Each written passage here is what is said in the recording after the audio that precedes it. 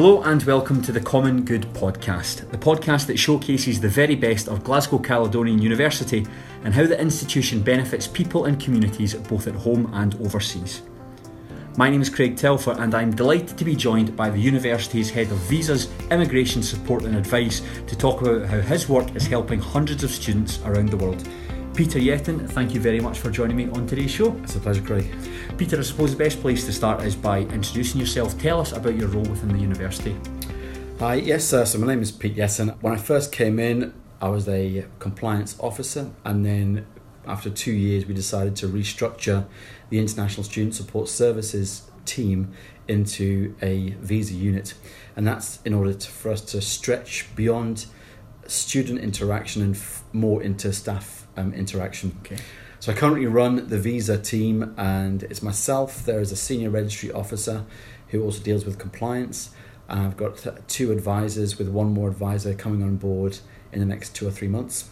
And we cover a number of student issues with regards to their immigration and their visa journey, and it's not only at the start of their journey for advice to get across the border, we're also part of their student journey throughout their time at the university, and we'll deal with their dependent visas, which are their families and their children, and any other visiting visas for their family for graduation will help with that.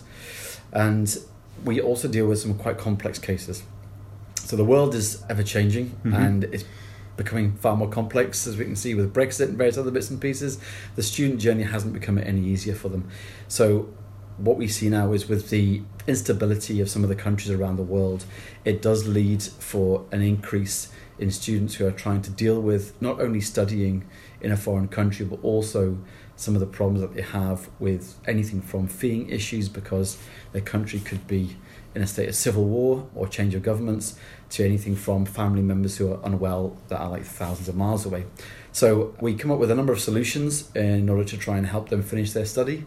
Even though the visa team is split into 2 halves, which is advising, which is all advisory for staff and students, there's also a compliance side which looks after the license. So without boring you with the legal terminology of all this, in order for any university to have international students, you need to maintain what's called a Tier 4 license. Okay. And it's set by the Home Office, and there are certain restrictions that we have to adhere to in order for us to get our license renewed every year. It gets renewed on my birthday on the 19th of September, so I don't know whether I always look forward to that or not, but we haven't failed yet, touch wood, in 7 years. So what they'll look at over the previous years, they'll look at 3 stats for students. They'll look at our visa refusal rate, and that is based on how many students we have in any one year, how many of those students didn't make it across the border. And that benchmark is set at 10%. So in order to get an international student across the UKVI visa threshold, they need to be given a CAS, which is a confirmation of acceptance of studies by a university. For us to maintain part of that visa refusal 10% is we can't have any more than 10% of students that applied to us in any one year to be refused. So 1,000 students, we can't have more than 100, which good arithmetic there. Thanks. Then I'm back with words and not with numbers. So that's one stat. We currently have a very, very low refusal rate because we work very closely with admissions teams and recruitment teams and with the agent network in foreign countries in order to help the student prepare. The other statistic is our completion rate, which effectively is the CAS will have a length of time for the course, which should be a master's is 1 year or 15, 16 months, and then you've got a 4-year undergrad. If they finish at any point before that course, then that's counted against us. The negative side of that statistic, which doesn't really reflect students' wishes in this modern day and age, many students won't opt to do an honours year. For international students, honours might not mean that much to them. What it means for the university is they'll effectively leave with an ordinary degree, but then the Home Office will count that against the university as a non-completion, even though they have completed a stage. Doesn't seem to make much sense. If they have completed the best part of it, then why does the Home Office not count that? Well, it's easy for them to use institutions to police the immigration of international students. And we are a very effective vehicle for the Home Office in order to maintain safety to the borders, because it's on our shoulders in order for us to know that a student we give a CAS to starts, then we need to maintain their attendance and monitoring, which isn't specific to international students. That's to all students, actually domestic as well. So we don't have anything which is any different for international student at GCU. All the attendance is effectively the same as a domestic student, UK, Scottish or EU. And the reason for that is just for fairness. So if they fall foul, though, of not meeting certain contact points, then we need to then report that with the Home Office if we end up then withdrawing out their course, off their course. So it is unfair because students can change their decision at any one time during their journey, and that's quite normal for someone to start a course and then actually quite like something else, and then want to shift into something else after sort of 1 or 2 years, leave with a certificate or a diploma. So it really is quite restrictive.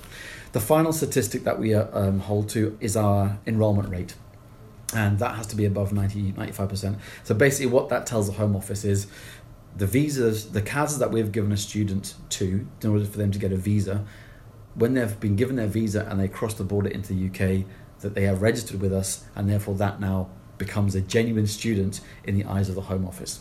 As far as we're concerned, every student we give a CAS to is a genuine student, and we have to get them across the border in order to get to the university. The big challenge Visa has and compliance units across the sector is the Home Office will pick and choose what they will see as a high-risk country and a low-risk country. What's an example of a high-risk country? So a high-risk country, really, it's not set by us, it's set by a number of things. It's the Home Office's perspective of that country based on internal conflict, based on global terrorism has been a big one the last sort of 18 years. It could also be a civil war. A number of things can happen. Where there is civilians can be displaced from a given area, that could rise then to people applying for student visas, and then when they get here, effectively are coming to the UK to then claim asylum. Okay, now there's a lot of empathy across the board with anyone in the EU who is displaced, but the Home Office need to make sure that if they're coming in to study, and then they're going to be either staying here for other reasons or then exiting.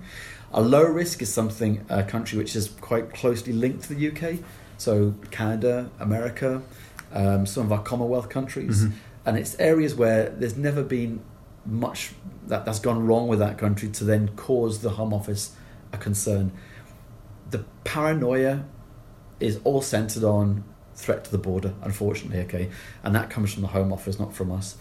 We actively recruit from high-risk countries because we are a university of the common good, and we give families and people in generations a chance where they couldn't possibly get elsewhere.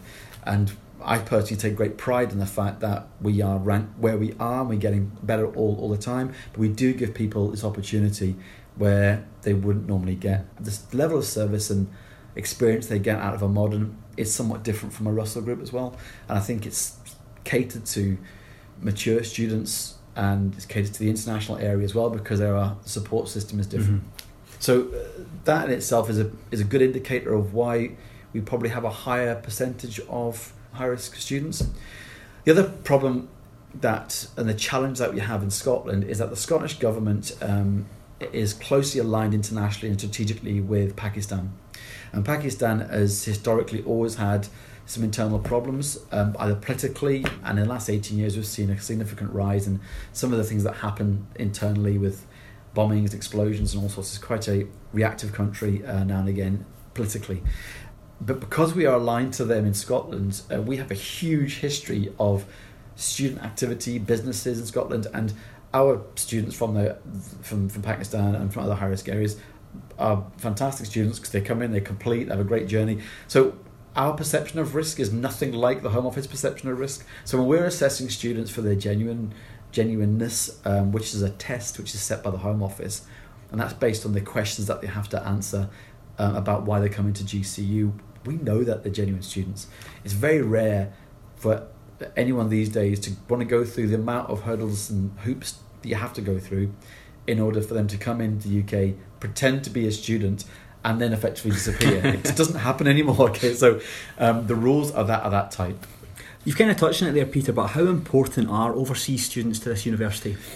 just putting international students to one side, but looking at the need for this world to become more internationalized, that goes into the core of your empathy and where your compassion lies, and it dilutes ignorance to nothing. So if you understand far more about the challenges and you want to learn about other cultures, you're instantly not going to have these preset ideas that might be put in your head by either really strange political heads or skewed media. So the importance for this institution and any institution, first and foremost, I don't know about you, but I want to go somewhere where I can see far more people from different areas that don't look like me, speak like me, sound like me. I want to meet people from other areas.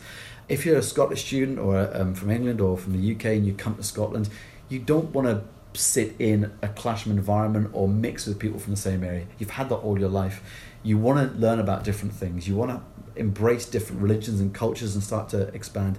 The internationalization of a university is fundamental to how the university grows and fundamental to the local community as well around that university.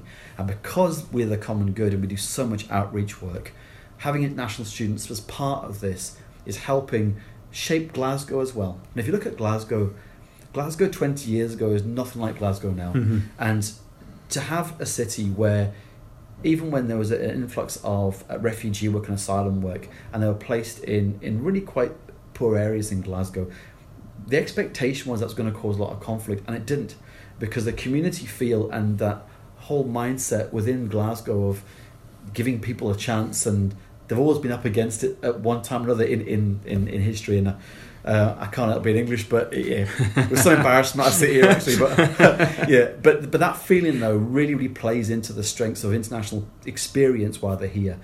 It's so for the university, from an experience point of view, which I put that before anything else, it's so important so we can learn about different areas. The second part of it, financially, is so important for a uni. Some unis are quite heavily reliant on funding council, which is from the government. We're in quite difficult times right now. We don't know what's going to happen post-Brexit. That's certainly putting a strain on our ability or the money that the government wants to give in institutions, and the Scottish Government obviously really actively supports these areas. We're never going to be as buoyant as Russell Group universities, who have a huge history of international students coming in because they're highly ranked, and some international markets chase highly ranked unis. But we need to shift the demographics, or modern universities do, to make sure that our income is equally shared out between Scottish funding, international fee income, research funding, and then other grants. If you're too heavily reliant on one area, and then due to the global economy right now, what's happening, especially in the UK, the money is going to obviously will be reducing.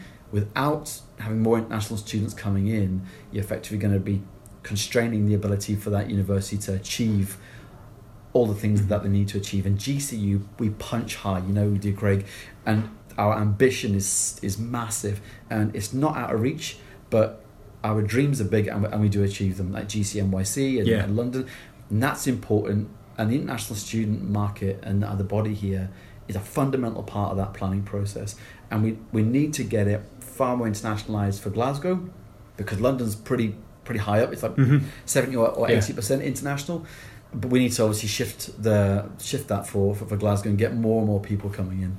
So we'll talk about the process of applying to join GCU. For instance, imagine I'm a Bangladeshi student who wants to study podiatry at the university. What's the process for me saying, yes, I want to go to GCU, to pitching up on the first day for my first lecture? There are certainly two routes that a student can take. They can either do that by themselves and help with their family and friends, and they'll identify universities. And if you look at that one first, and this sometimes students can fall foul of the Home Office in this regard, right? So the power of referral in any industry is massive. And if a friend said something like TripAdvisor, I don't go away without looking at TripAdvisor, right? So I base my entire life on reviews and everything.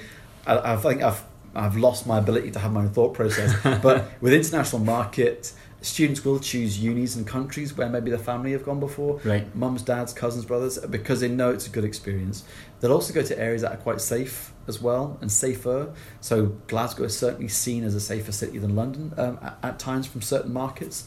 They look at things like pollution levels. That features quite heavily within the Chinese market, where in some of the densely populated cities there is an air pollution problem. So all these things will then make that or lean that student to a certain area. So let's say that person has been led in Bangladesh by their family. They'll then look at all the different universities that do their course, that offer their course, and then they'll go into quite a simple procedure of applying for that course, and they'll go through the admissions process. And then admissions will then look at their eligibility for their course based on their qualifications, and they'll be sending in effectively copies of their qualifications. They'll send in a personal statement, also known as a statement of purpose, and that statement is effectively the student's pitch in order to make the university realise how important it is that they study at that university. And I cannot stress enough how important that part is in the student journey. It not only allows the admissions officer to assess the application a lot easier, because a lot of the questions are answered in a really good statement, and it's things like why the UK, what's great about GCU. It'll mention about the modules of the course. It should go into so the prospective student will really have to done their research before they apply for this. Absolutely. And some students don't. And some students can choose a number of universities, and they can choose a number of courses in that one uni.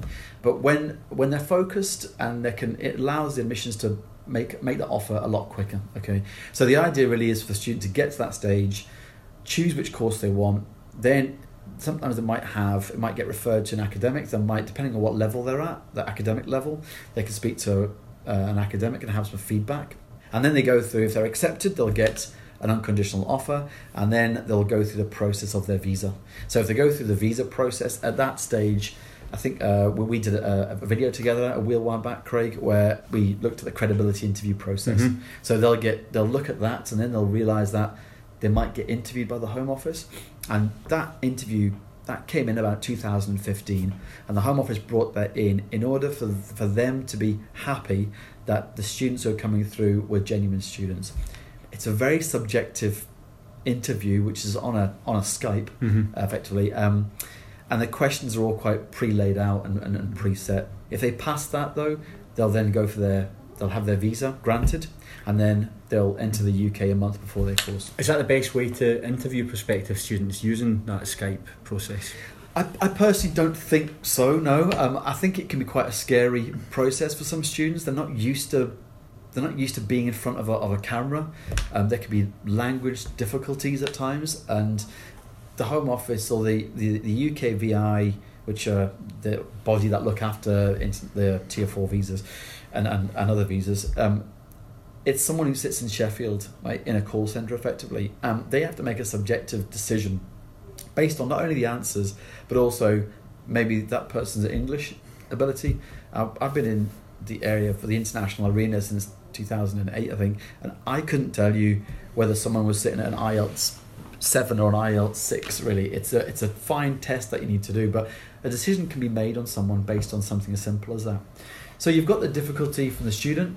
It's quite difficult for them to maybe engage through a camera, which is and the connection could be poor. So look at areas where they have connectivity problems, like Nigeria, Pakistan, India. It's not going to be that clear, and you can drop off. Then you've got language difficulties. Sheffield have got their own distinct twang, yeah. and depending on how strong their accent is, that could cause a problem for the student. The good thing is, though, that they're not in uniform, and some of them won't always get interviewed via Skype. They might have an interview at a consulate or a visa inquiries, a VAC inquiry centre, and then they'll just be granted. If there's anything in their history or the immigration history that first decision maker is not happy with, then they could be interviewed straight away. Some countries, though, will always get interviewed based on their risk, which is what we spoke about earlier. So the second route then is through the agent network, which some countries have a very active agent network and some don't. If you look at the European market, they don't really have an agent network. Look at the Middle East and China and Pakistan, India, they do. So the way that interaction will work is the agent will effectively be will have a contract with a number of institutions, right? Okay. So they're not linked to any one uni, and their job ostensibly is to meet with their client, which is our potential student, and then they will then try and work out the best university and best course for that student. And it might be us, it might be someone else. If it is us, then the agent then will effectively manage that application through the admissions process and be the point of contact at the point of getting their visa. They'll then enter the university, and the agent will maintain that relationship with the student. So how does your team help with this process? Well, there's a number of. If you look at the new student coming in, we are quite heavily involved with supporting admissions and supporting international recruitment in the agent area, and that's really just through either awareness of what's happening right now with visa refusals, in order for us to react really, really quickly. If the complex cases will really come to visa, like admissions officers are very knowledgeable and have experience to make decisions on the majority of the decisions on the cases, but there'll be some that will be quite complex with previous visa refusals, or they've been working for a long period of time in between periods of study. Right. Okay. And they'll come to us to then have a look at it. We'll then interview or do it's called a visa guidance appointment. So it's not really a mock interview, but we're assessing these students in order for them to be successful with the Home Office. Once we're happy that the student is really well prepared, the admissions will then go back into that case, and effectively we'll take them through to the next stage, which is giving them their CAS. So what are some of the common challenges that you face during this process? There's a couple of common challenges, I think, is just we work with different levels of students, and I think the first challenge that I personally see is postgraduate students from high-risk countries who get interviewed. They don't really say that much during the interview, and I can understand that, because if you've been working for years and you go for a job, Craig, right now, if someone's asking you a really basic question, there'll be something in the back of your brain very quickly of saying, so why are you asking me that? You must know this. And that's sometimes what happens. So they'll get refused on the basis of what they're not saying. So some of their transcripts will be really, really thin, and it's because the Home Office also say to them at the start of the interview, I'm writing this entire interview down verbatim. Can you make your answers clipped and to the point? Now, if you're someone who gets asked a very closed question, you'll answer that in one sentence, and you won't elaborate, and that's different to undergrad students. Right. Okay. Imagine that can be quite confusing then for some students that are trying to apply. You've got conflicting advice. It is, and we are quite open across the sector with all the students who are going to get interviewed, and we do say to them, the Home Office will ask you to give us a succinct, clipped answer. My advice to you is, it's your opportunity to explain exactly why you want this course, this university, and why it's important for your career. I said, so with respect to them, don't listen to too much what they say to you by making your answers clipped. You need to answer fully. And the other reason we say that to them is the Home Office got rid of the appeal process for institutions to appeal visa refusals that they'd made a decision on. And it's not, the visa is owned by the applicant, but we used to help them quite a lot. What they did then, they changed it, and they changed the appeal process to what's called an administrative review, an AR. And all that allows us to do is we need to look at the information that was in front of that decision maker.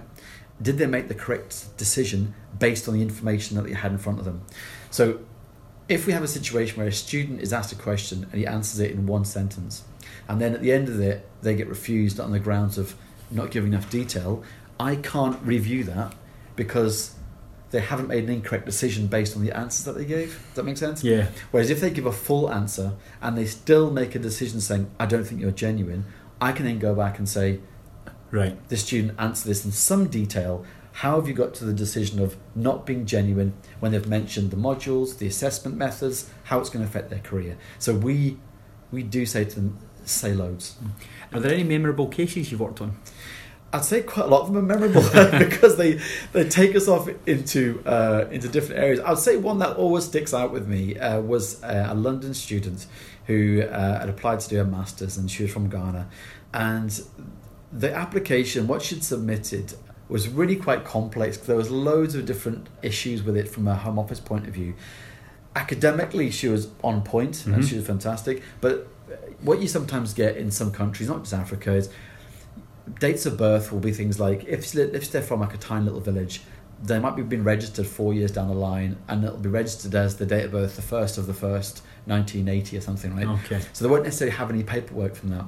When they do then get paperwork collected or drafted out to then get a visa, they could have 5 or 6 different names, of which then all different family names. That could be in various different orders. So when it comes through to you assessing this, and the Home Office assess things based on pure accuracy against a passport, you could then have a number of different issues with no birth certificate, but then there's a court document which says this person was born on such and such a date.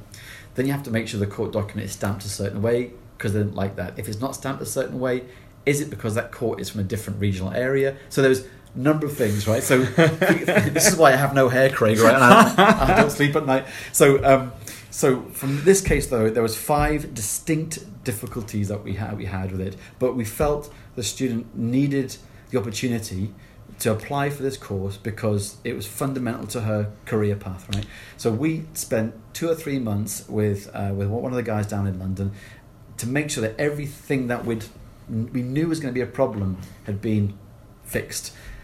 The good news was we got her across the border. She then finished with amazing results and had the best experience ever. And she will stick with me, I think, for quite a while because it was anyone else, I think, would have looked at it and gone, look, there's no way we can do this.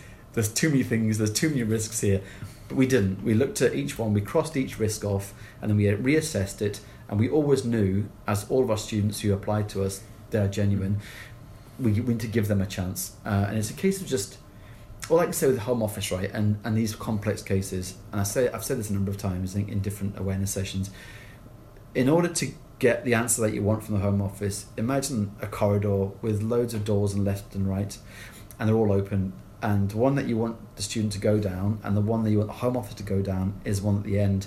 And to get them to that point of visa, you walk down the corridor with the student and you close all the doors that they could potentially go down, and the Home Office are right behind you, wanting you to go left or right, and then the end door is the door which only has one answer, which is the visa is going to be successful. So that's how we approach complex cases. Must be quite satisfying though to see that when you've put all that hard work into it, that you get the result you're looking for. Huge, yeah, massive. And I'd say that it's the driver for the visa department, and the way that we've moved and shifted in the last 4 years is that we have got the ability to not only protect the license of the university, which is fundamental to what we do, and if you ever lost the license, it would be catastrophic, not just the international student market, it would also affect your domestic student, and the reputational damage would be terrible. So we not only are confident that we've got that bit sorted, but the other part is the duty of care of getting those students across using the law correctly. You just see a number of really good cases that you end up winning. I'd say probably the downside to it, looking at how many people are involved in that process, that we're at the sharp end, right, and we see all the end result sometimes, and we get like the hugs and the nice cards and the comments, but I'm very aware as the head of visa that there are a number of people who've been part of that process, albeit from the school, admissions, recruitment. Everyone's had a touch point, and it doesn't necessarily always get fed back like face to face. They don't always see. So that's the bit I'm really working on the next 2 years, is to try and really work on the value of someone's journey here and how that relates to the bit that we see at the end. There have been a lot of changes since you've been working for the university, Peter. Do you think other institutions can learn from some of the changes that you've brought in? Yeah, I think so, yeah. I've certainly been really active in the sector since I've came to GCU in 2013. I'd like to say that I have put GCU on the map in a positive way with the Home Office and how we interact with them. We have a very authentic, transparent and trusted relationship with them. We had a very successful Home Office audit in 2017, which we got one of the best results that the Home Office had seen in the actual sector. And that's a massive step for us because we're a modern university, and we're often seen, not just this university, but modern universities are seen as higher risk at times. So I have been really active in many different sort of speaker circuits and supporting the varying lobbying groups and giving talks and presentations out. And I know it has made a difference to how some of the other institutions have restructured themselves, where they've made compliance into a central function, but crossing every element of the student journey. So my team, through different reasons, will have interactions and seats on different committees and different groups in order to always be there with the answer of, okay, let's think about this bit. This is a problem. How do we get them to the end of their journey? Because the visa might constrain them. So as long as any visa unit or any sort of compliance unit constantly has, in a university, constantly has the thought process of immigration and compliance has to be subservient to the academic journey always. And the student's academic path is the most important thing on this. And when it comes to things like assessment boards, when it comes to other problems that a student might have, visa really shouldn't play a part in that. They need to be assessed on their academic ability as a student, and that's the bit that we do, I think, behind the scenes. We do a lot of meeting with academic and a student and compliance if there's a problem about progression, and we work out a plan. So not only the university is protected by what we might put in place for the student could have maybe a short period of time to maybe resolve an issue, and then the academic is similarly also happy that the student can re-engage on the course and not be disadvantaged. So part of the big success, I think, not only the restructure, but I think the way we interact with the university partners here, academic staff and other support groups, has meant there's been a lot of success stories come out of that. Now, it's been mentioned a couple of times during this podcast, Peter, Brexit. This is the thing that's casting a shadow pretty much over everything we're doing here. How big an impact is Brexit having on your role? Huge, really. I think when you look at immigration law, this is probably the biggest shift and turbulent period we've had in about 60 years. So it's great if you're an immigration lawyer out there and you have your own firm. You can certainly understand where the development opportunities are when you're head of compliance from a legal platform. You've got to look at something that, one, we can't escape it. It's here and it's going to happen. So the next thing is how do we use this to our advantage? There is lots of negatives that have been said about Brexit, okay, and it's more to do personally about where you sit on that fence and whether you agree democratically or not to having a second referendum, whether you feel European or not. Whatever happened to me has happened. But the positives for Brexit is the UK have been so linked in to Europe for 40 odd years, whatever. Yeah. They know that they can't just rip this organ out. And if they did, we will have a huge exodus of talent, skills and experience. What that has done to this government is allowed them to look at the economy and how much international students mean to the economy, and also how much international workers mean to the economy. What that then led to them doing is they released the White Immigration Paper in December of 2018, and that was really an outline of how they wanted to see the UK looking post-Brexit. And I have to say, there were some concerns in that. There were also massive opportunities.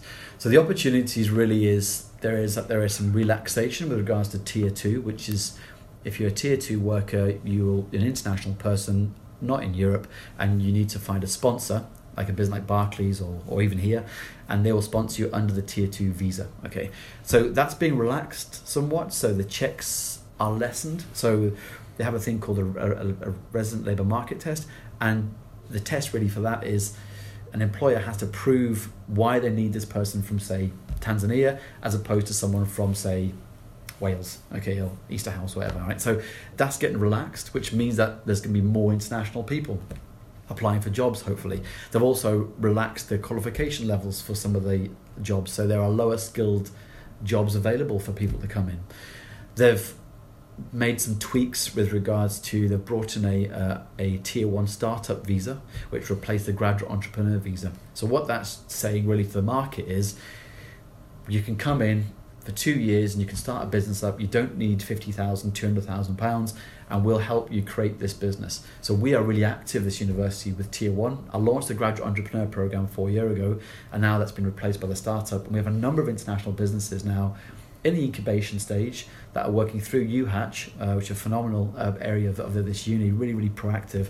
And that is shaping the future of international entrepreneurs. So the bigger picture for Brexit is they're looking at this social enterprise bit. They've also then brought in a Tier 1 innovation visa, which allows a student to stay here for another 3 years and then apply for settlement. which means that they really want people to stay here and create businesses that are in Britain that are then multinational, so they're going to cross over. So there are definite opportunities here. One of the things that's going to come in post-Brexit is the reintroduction of the post-study work visa. What are your thoughts on that? It's been a fantastic move, and it was a shock actually when the Prime Minister released this a couple of months ago.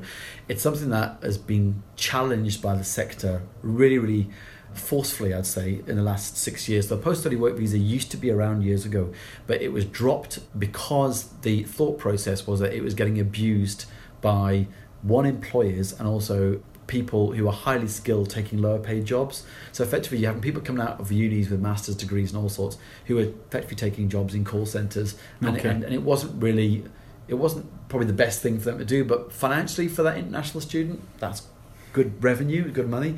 It didn't necessarily help the economy though, grow. So then they cut it off. They literally cut it off very quickly, and we lost about 25% of our international market.